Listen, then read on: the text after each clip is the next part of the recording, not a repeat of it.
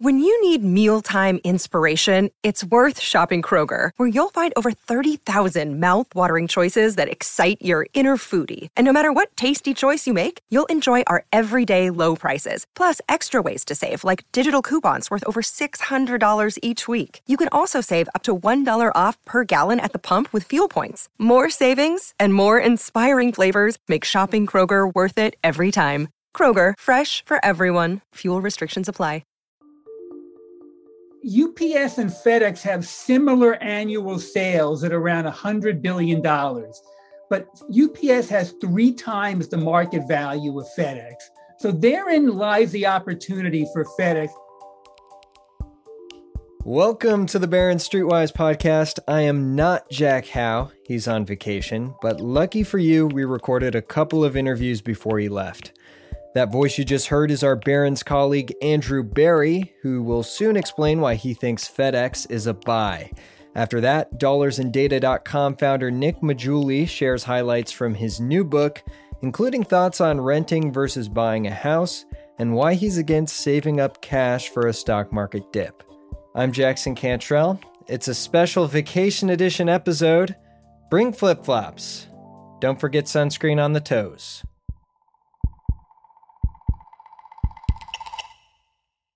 Andrew, we're talking to each other from our homes. But it's been a couple of years. You used to be able to look up and see me sitting 10 feet from you. You can't do that now. It must be a very hard time for you not being able to do that. I miss you. You were closer, probably 5 feet away. So, well, this is a very brave call of yours in the magazine, and I'm really intrigued. FedEx, it trades cheaply. There's no doubt about that. 10 times earnings, but it's just been kind of languishing for a while. You see a chance here for some money to be made. And you say that FedEx needs to bridge the gap with UPS, take a cue from UPS. What do you mean by that? Well, I mean, UPS and FedEx have similar annual sales at around $100 billion, but UPS has 3 times the market value of FedEx. So therein lies the opportunity for FedEx in terms of closing the margin gap, in terms of its margins are lower than those of UPS, and its stock market valuation is lower. And by the way, 3 times the market value, but also much higher free cash flow, right? For UPS. Much higher free cash flow. So it's not just perception here. UPS is a better business with higher margins, higher free cash flow, and the opportunity for FedEx is to narrow that gap. That's why we took a look at it. It's rare to find a company that's a market leader in what essentially is a duopoly, trading for only 10 times earnings and with a 1.5% dividend yield. An old boss of ours used to say, here's a cheap stock. He used to say, what cheap is one thing, but you need a catalyst. What's going to stop it from continuing to be cheap? What's going to stop FedEx from continuing to be this cheap? There's actually a catalyst brewing in that Fred Smith, the founder and longtime CEO, will be retiring as CEO at mid-year. A new CEO who's a hand-picked successor will be taking on the reins. And that could be a catalyst for a change at the company. What investors might like to see them do is focus more on margins and rather than on growth. The mantra at UPS is basically better, not bigger. And so you had an outsider come into UPS, which had been a very insular place, essentially was filled with corporate lifers who kind of worked their way up from driving trucks to become CEO. And you brought in an outsider from Home Depot, and she's basically gotten the job done. Margins are higher at UPS. They're turning away business that they think is unprofitable. And the mantra at FedEx has been more about growth than essentially margins. And if they refocus the attention on margins rather than on growth, there could be a real opportunity there. What are the lucrative parts of the business? There are a few different things going on, right? The ground delivery, the express delivery. I mean, describe these different businesses to me, and what do you think is the culprit here in terms of the low margins? They have 3 main businesses. They have the express business, which is essentially overnight package delivery, which is their heritage business, which is very profitable, but there's not as much growth there. Then they have their ground business, which they essentially compete against UPS for like package delivery, e-commerce. And then they have actually a very valuable trucking business, which is called their freight business, which if they were to spin that off would be very valuable, but they want to keep the company together. The big opportunity is in ground, which is where they compete against UPS. Their margins are about half of what UPS's margins are. That's where the opportunity may lie.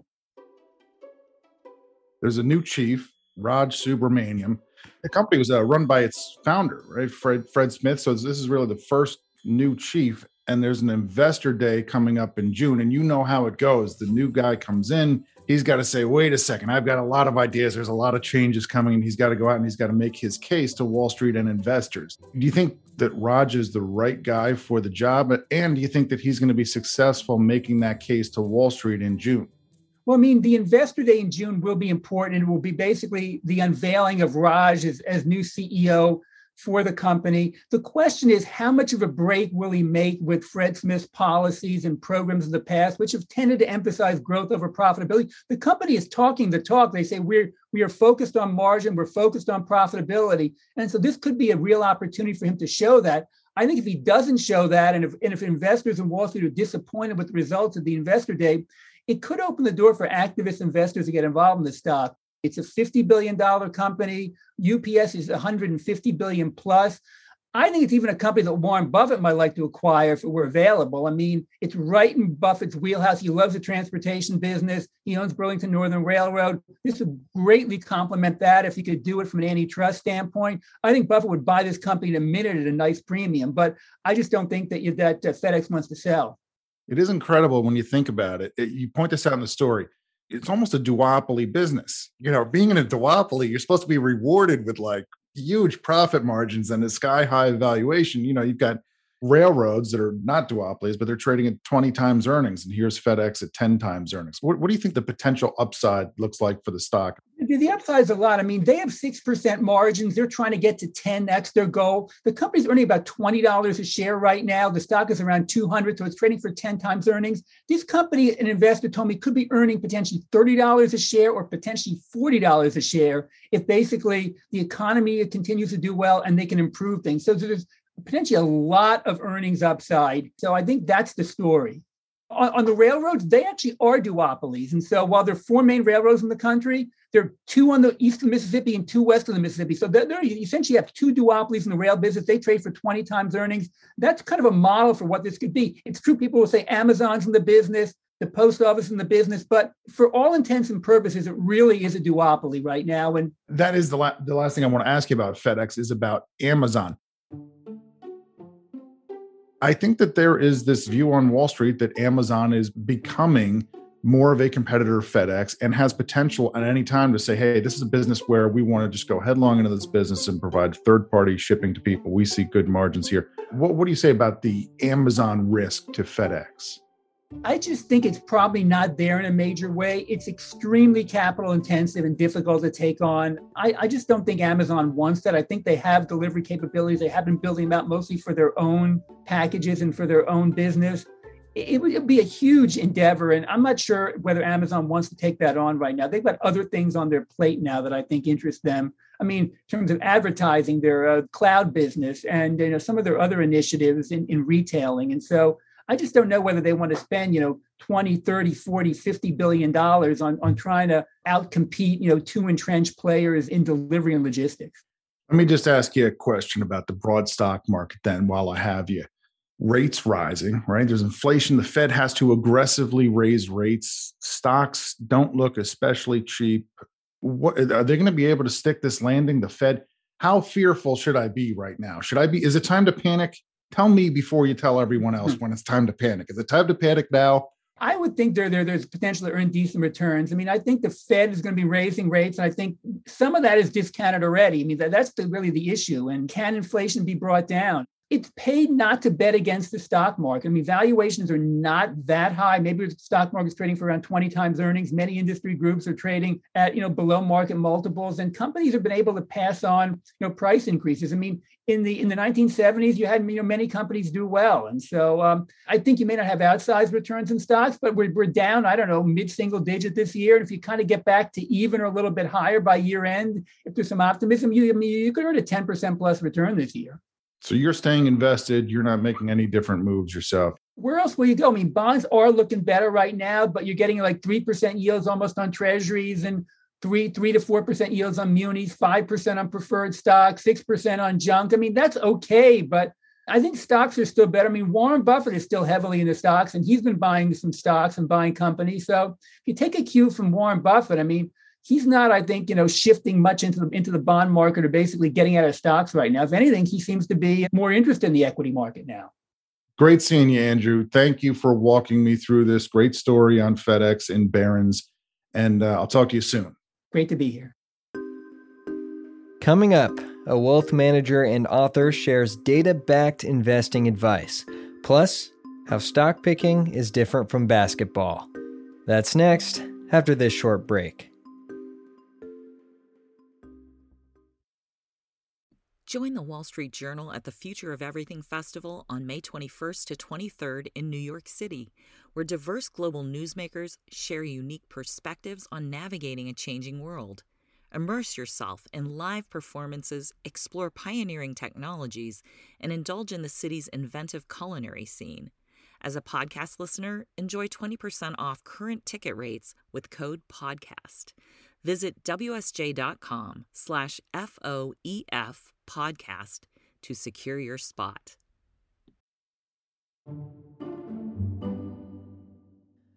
Welcome back. Here's Jack with DollarsAndData.com founder Nick Maggiulli.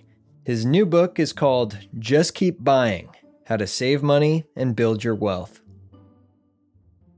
I'm excited to talk to you about this book. This is what everyone asks for when they're new to investing. They say, where do I go for a book that just tells me how to get started and everything to do? What made you want to write this kind of book? The main reason I wrote it was because I thought there was a lot of theories out there in personal finance, things I had heard over the years that just weren't accurate. And so I slowly debunked those over time through blogging. And I said, you know what, I think I can write a book that kind of attacks a lot of these things. For example, should you raise your income or lower your spending? That's a very common trope, and people debate. And I think the data is pretty clear that the most reliable path to wealth is raising your income. And I show that across many different data sets, different ways of thinking about it too. So that's just one example of something like that. We have enough data now where we can answer a lot of these questions definitively. 2 sections of the book, saving and investing. Is one more important than the other? Does it change over time? It changes over time, and it changes because it depends how much you can save and how much you have invested. I'll give you 2 extreme examples. Imagine someone who's 23 years old, as I was. They just started saving money. Let's say they have $1,000 in their 401k. Let's say they could get a 20% return on that money, right? A decent return, very good return, actually. How much is that in absolute dollars? $200. It's not that much money, right? When I was 23, that would be like 2 nights going out in San Francisco. My whole investment return. That's 20% return is a great return, right? So that's not slouching there. But now let's take the flip side. Let's take someone with $10 million. 20% return for them is $2 million, or 20% drop, God forbid, that's $2 million just evaporated, right? So they couldn't save that. You'd have to have a very, very, very high income to save $2 million after tax in a year. You've got a section here on should you rent or should you buy? Tell me about that in the context of the here and now real estate market in the US, where we've had close to 20% price growth in a year. Before rates went up, prices have gone up, but if rates are low, you can still make your mortgage payment. But now with rates as high as they are, like, the game has changed a lot in the sense that I've actually heard horror stories of people who bought a property and it's supposed to be built and the financing hasn't been done yet. And so now the property is built, but because rates are so much higher, they can't even afford their own house, which they could have afforded back when rates were lower. And so that's kind of a wild thing. But I think the main thing to take away with renting versus buying is figuring out if the time is right, the timing's right for you. Because if you think about it, for most people, this is going to be the biggest purchase of their life. And it's not a diversified basket. It's not like you're buying, an S&P 500 index fund. You're buying basically a single stock, which is real estate, and you're putting way more money. It'd be like putting 300, 400, 500, however much your house is, into Apple, basically. And you're not just doing that, you're levering by borrowing money to do it. So it's a big decision. I think what you have to think about is like, okay, is your personal life stable? Is your financial life relatively stable? That's one thing. Are you going to be there for a while? What I said is like 10 years because the average, real appreciation across history is 0.6% a year. Obviously, what's happened in the last year, even if inflation's like 8%, you're looking at a 12% real return in this case, right? Something close to that in housing, which is way outside of the norm. All right. So now let's get into what people should do when they invest. You explain to people why you shouldn't buy individual stocks. The average member of the investing public must say, but wait, that's the advice for everyone else. I'm the guy who knows about the right stocks to buy. So of course I should be buying individual stocks. Why should I not buy individual stocks? So there's two arguments for this, two main arguments. The one most people have already heard, which is probably like, hey, you're probably going to underperform the market. You look at the research, most active managers, these are people, professionals, right? People who are like mutual fund managers, all this, they underperform like 70 to 80% underperform. And this is true across most markets out there. You look across like domestic market, international, et cetera. That's generally true. That's the argument everyone knows. You're saying, but I'm exceptional. Okay, so let's say you are exceptional. Research shows about 10% of people are exceptional, have skill. The problem I have though, which is what I call the existential argument against stock picking, is how do you know you're exceptional? Like if we go into a basketball court, like myself and LeBron James, let's say LeBron James was unknown, but he still had his skill, right? Same skill level. We went out there, started playing. You just know within minutes, like, oh, okay, that LeBron James guy has skill. This Nick Maggiulli guy doesn't, right? So you'd just be very obvious, right? Although so my advice to you would be chuck the ball up as soon as it hits your hand. If it's a swish, just turn around and walk out the door. Say, look, that's it. And then leave it up to people to guess, but go ahead. Yeah. So the whole idea is the feedback loop's quick though. If I'm missing shots and he's making shots, it's clear that he's better, right? It's a very quick, within 10 minutes, we would know, right? Within maybe in 2 minutes, you would know, right? But with stock picking, you and I can pick a set of stocks and we can come back a year later. And if yours is higher, that doesn't necessarily mean you're better. You could have just gotten lucky. You could have had one stock that no one predicted. You could have something like the GME thing where, GameStop went to the roof, in early 2021, like all sorts of things that can happen where you can win without actually having skill. And I think to prove it statistically, how much time you need, estimates vary, but you're going to need probably at least a decade. The feedback loops are so long, it's basically a guessing game to me. So my whole thing is like, yeah, if you want to pick some individual stocks, take some small part of your money, do it for fun, 5% of your wealth, whatever, have at it. I don't have a problem with that. But if you're going to do this like as a full time, like this is most of my money and you're really trying to beat the market, I think that's where you can kind of get into trouble.